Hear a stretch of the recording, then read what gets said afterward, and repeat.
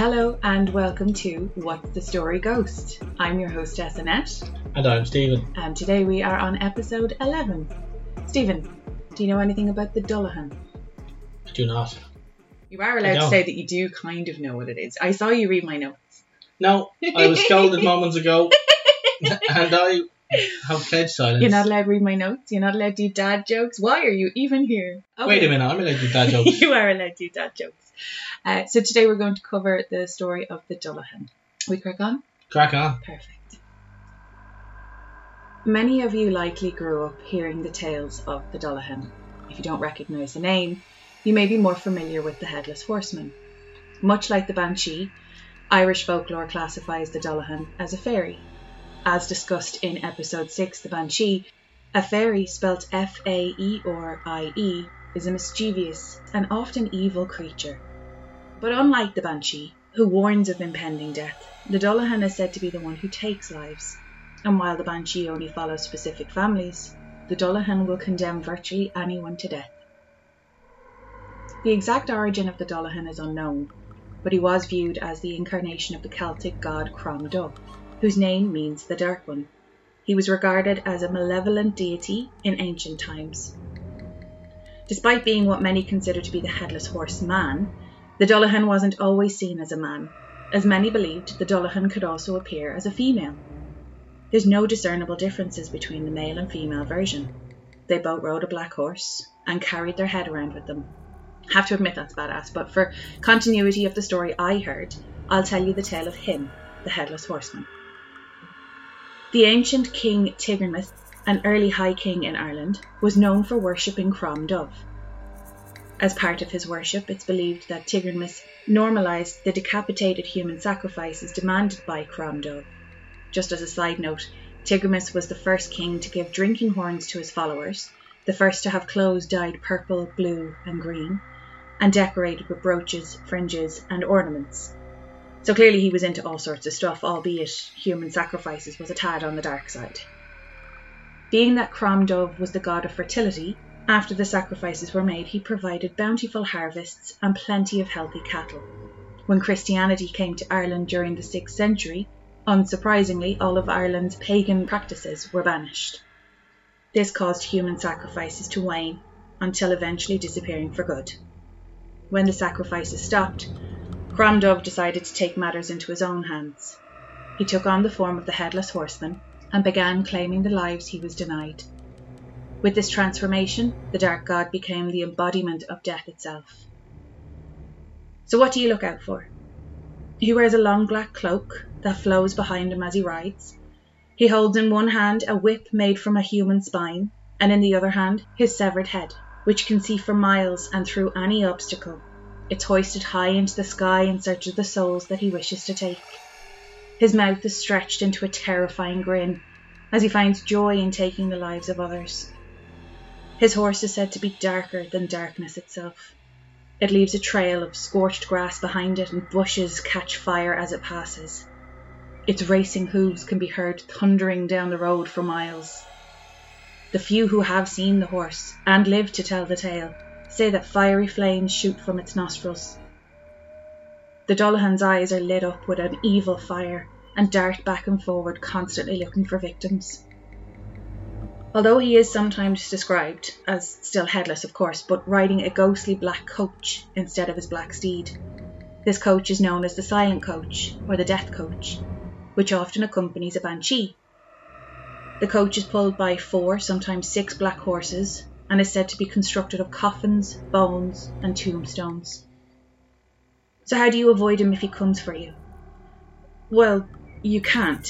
You see, again, to draw comparisons with the banshee, another harbinger of death, she is attached to certain families and only warns them of impending death. The Dullahan, on the other hand, he's not so picky. Anyone and everyone could hear their name called. After dark, the people of the towns and villages he makes his way through hide behind their curtains, even if it's not their name he's called. Should you see him, he may spare you, but it will come at a cost. If anyone were to look at him, they would immediately be blinded, but not by magic. No, he takes out their eyes with his whip, or by throwing a basin of blood in their eyes. Or he won't spare you at all. He'll hunt you down and kill you where you stand, before continuing on his immoral mission of death. Once his journey continues, no locked door will keep you safe, for doors burst open automatically in his presence. He only speaks once on his journey, and that is to say the name of the person whose life he wishes to take. Once the Dullahan says this name, that person's soul is called to death, and there is no defying this call. There's no warning, except for the pounding of the horse's hooves on the road as he approaches. When he stops and calls out the name, if family or friends try to intervene, the Dullahan whips out their left eye and marks them as one of his next victims. However, it is said that carrying a gold coin in your pocket or wearing a piece of gold jewellery will ward off the Dullahan. For reasons I could not find, he is inexplicitly afraid of gold. But this fear is said to have been discovered completely by accident. A man was on his way home one night in Galway between Roundstone and Ballyconneely. It was just getting dark, and all of a sudden he heard the sound of horses' hooves pounding along the road behind him. Looking around, he saw the Dullahan on his charger hurtling towards him at a fair speed. With a loud shout, he made to run, but the thing came on after him, gaining him all the time. In truth, it would have overtaken him and carried him away had he not dropped the gold-headed pin from the folds of his shirt on the road behind him. There was a roar in the air above him, and when he looked again, the Dullahan was gone. Be warned, this'll only work if you're not the one he's searching for. The ancient Celts believed the soul was in the head, and if an enemy was a worthy one, their head would be taken and added to the warrior's prestige. There was also the belief that if they attached the head to a pole near the dwelling, the head would scream if an enemy approached. The Celtic headhunters revered the image of the severed head as a continuing source of spiritual power. Depending on the legend, the horseman is either carrying his head or missing his head altogether and is searching for it. The legend of the Headless Horseman, also known as the Headless Hessian of the Hollow, begins in Sleepy Hollow, New York, during the American Revolutionary War. Traditional folklore holds that the horseman was a Hessian trooper who was killed during the Battle of the White Plains in 1776. He was decapitated by an American cannonball, and the shattered remains of his head were left behind on the battlefield while his comrades hastily carried his body away. Eventually they buried him in the cemetery of the Old Dutch Church in Sleepy Hollow, from which he rises as a malevolent ghost, furiously seeking his lost head. Modern versions of the story refer to his rides on Halloween, around when the battle took place. In 1820, American writer Washington Irving published a collection of stories and essays that he wrote. However, there was one tale that stood out above the rest, the legend of Sleepy Hollow. It is said that the story is based loosely on the tale of the Dullahan. So why would Washington Irving use the Dullahan in his tale? Irving's family came from Scotland, so he would have heard all the stories of Celtic and fairies and ghouls. His father William came from Shaughnessy Island in the Orkney Islands, off the coast of mainland Scotland. The character of Rip Van Winkle is very similar to that of a drunken fiddler who stumbled onto the burial mound on Salt Knowe, adjacent to the Ring of Brodgar on the island. And although the series of stories that included the Headless Horseman and Rip Van Winkle were based in the Catskills, he admitted he'd never been. The jack-o'-lantern was also part of Irish and Scots legends, having been carved for centuries from turnips and gourds. While in County Down, writer W.J. Fitzpatrick claimed that he encountered the Dullahan. I seen the Dullahan myself, stopping on the brow of the hill between Brainsford and Mollyscap late one evening, just as the sun was setting. It was completely headless, but it held up its own head in its hand, and I heard it call out a name. I put my hand across my ears in case the name was my own, so I couldn't hear what it said. When I looked again, it was gone. Shortly afterwards, there was a bad car accident on that very hill, and a young man was killed. It had been his name that the Dullahan was calling. Each October, the Irish New Year, Samhain, brings the end of the Irish fall and the beginning of the Celtic winter. The New Year rises from the greyness of the season, and the dead walk with their living relatives, and pukas and demon brides and the Fearlias all come to visit. So look out for the Dullahan, or better yet, look away, and carry a piece of gold. One can never be too safe, and you don't want to lose your head. What do you think about that? So I have to carry pieces of gold and stones in my pocket. Oh my god, yeah, I just realised that. Yeah. What's a Hessen trooper? What's a Hessen, a Hessian? That is a German troop working with the English against the Americans. I'm going to Google it just to be on the safe side, because I did Google this earlier on today. German mercenaries. So a Hessian trooper is a German mercenary. They're contracted for services under the Crown of the British Empire. So basically they worked in conjunction with the British against the Americans. See, this coach full of bones, made of bones. Yeah. That reminded me, and I'm going to show my nerdiness here now, but Star Trek Discovery, when the Klingon ship came out, it was made of the fallen soldiers that came before them. Oh my god. There you go. Did you get that TikTok I sent you earlier? No. The history of Easter, which was originally, before Christianity was popular in Europe, paganism obviously was. Yeah. And in and around Easter were celebrating the fertility festivals, which was didn't know that. Lots of fertility festivals. You can put that together how you wish. But then Christianity came along, but nobody wanted to let go of their cool religion, so they changed it. And things like eggs became the symbol, so it's a new beginning. Because eggs are the symbol of fertility. Yeah. Oh, And then I if never you think about it, bunny rabbits do it like crazy too. So that's another. Like bunnies, that's obviously where that came from. Yeah, so that's where. I did not know that. That's actually really cool. I've forgotten most of the really cool information in that, so that's. I'll have a look at the TikTok though, because if they're. Do you remember that girl you were sending me a little while ago?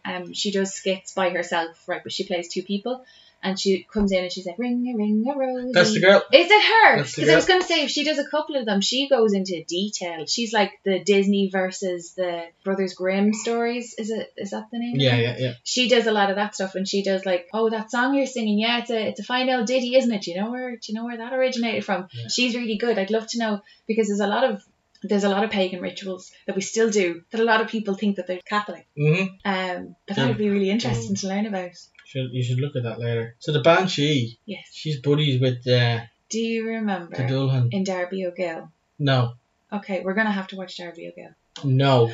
It's such a classic. It is. I mean, don't get me wrong, it's not part of the trilogy of The Van, The Commitments, or The Snapper, but it's still an Irish favourite. And I think it's on Disney, so we have no excuse. I have an excuse. You have an excuse. Okay, so basically the Banshee comes and warns the family, but his daughter's the one that's dying. And the Headless Horseman comes and he realises, okay, there's no point in fighting off the Banshee because she's just here to warn us. And then the Headless Horseman comes and he gets into the carriage. But then I think he's saved by the Leprechaun King or somebody. I don't know why you would not want to watch this movie. It is. Is this that real Gill you're talking about? Yeah. Look. I think from the few seconds of story you just gave me, I think we're going to have to revisit drugs. Okay. Does any of these ghosts work from home? Imagine getting a Zoom call. The Headless Horseman emoji coming up. Sorry, I can't die. I can't put in the right code here. No, I don't think any of them work from home. They're very hard-working people. Just after the last episode we did there on Larch Hill, I was like, what's a Farlia? Because the direct translation to a Farlia is a grey man. And then I found out that the grey men are actually in charge of fog. And having done the Larch Hill episode, and I told you how much I don't like fog, now I know that there is a particular entity Fogman. that looks after fog. I'm not okay with this. I'm not okay with this. The Fogman. They're in charge of the mist and the fog, and I'm just, no, that's not for me. Thank you very much. So, by not for me, you mean you're going to do a story on this? More than likely, yeah. I have I covered all my little bits of scribbly points here. What's the very top one? Working from home. This one. That was the first thing you want to know. Are you looking to change your job? Do you want to do these jobs? Is that what this is? No, I'm happy where I am. I'm happy where I am. Where I currently work, I currently get paid. So that's very true. But I really enjoyed doing that episode. I'm really loving. I love Irish folklore. I'm loving learning about it because I don't remember learning about any of this in school. I did maths. That's good. And Irish, which I've forgotten since. I spent the first year of secondary school trying to reteach myself pretty much all of my subjects because my first 6 years in primary obviously were all an Irish school. My French teacher in 5th year used to come in and she would say something along the lines of, do you want to learn French or play Who Wants to Be a Millionaire on my laptop? And some days she wouldn't come in with the option, but we'd just say, Millionaire and play Millionaire. So we would have maybe 4 or 5 French classes a week, and we'd maybe do a bit of French in one of them. And Is this in secondary? Yeah, I failed my Leaving Cert French. Tell me you went to a private school without telling me you went to a private school.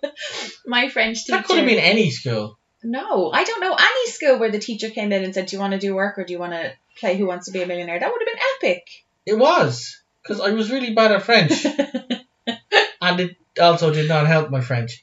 I loved my my French teacher. She went to live in France. She said the best way that you can learn another language is to literally engross yourself in it, like completely submerge yourself in it. I was like, yeah, I want to do that. That's amazing. And then I was like, you can't even sleep over in somebody's house and you get homesick. So maybe let's not plan the trip to Paris just yet. This could have been a very French ghost story season. Le Puka. You don't know what a puka is, do you? It's French for ghost. It's Irish, Stephen. Look, I didn't do so great in Irish either. I think we should end there. Okay, so we'll finish up there. Thank you so much for listening, guys. If you have any personal stories that you would like to send to us, our email is whatsthestoryghost@gmail.com. If you have any comments on this week's episode or any episode, or have any recommendations for us, our Instagram is whatsthestoryghost. And we will speak to you next time, because I'm not allowed to say see you. Exit jingle. Bye.